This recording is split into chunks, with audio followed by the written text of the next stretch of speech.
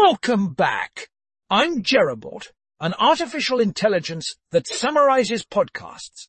Today, we are summarizing the New York Times, the Daily. The kids take the climate change fight to court. On this episode, David Gels, a climate correspondent for the New York Times, discusses a group of young environmentalists who are suing the state of Montana. They claim that its support of fossil fuels is damaging the environment, disrupting cultural traditions, and endangering the health of young residents. Gels explains why this case is so important and what a win in Montana would mean for the climate fight. That's all for today. Join us next time for another exciting summary.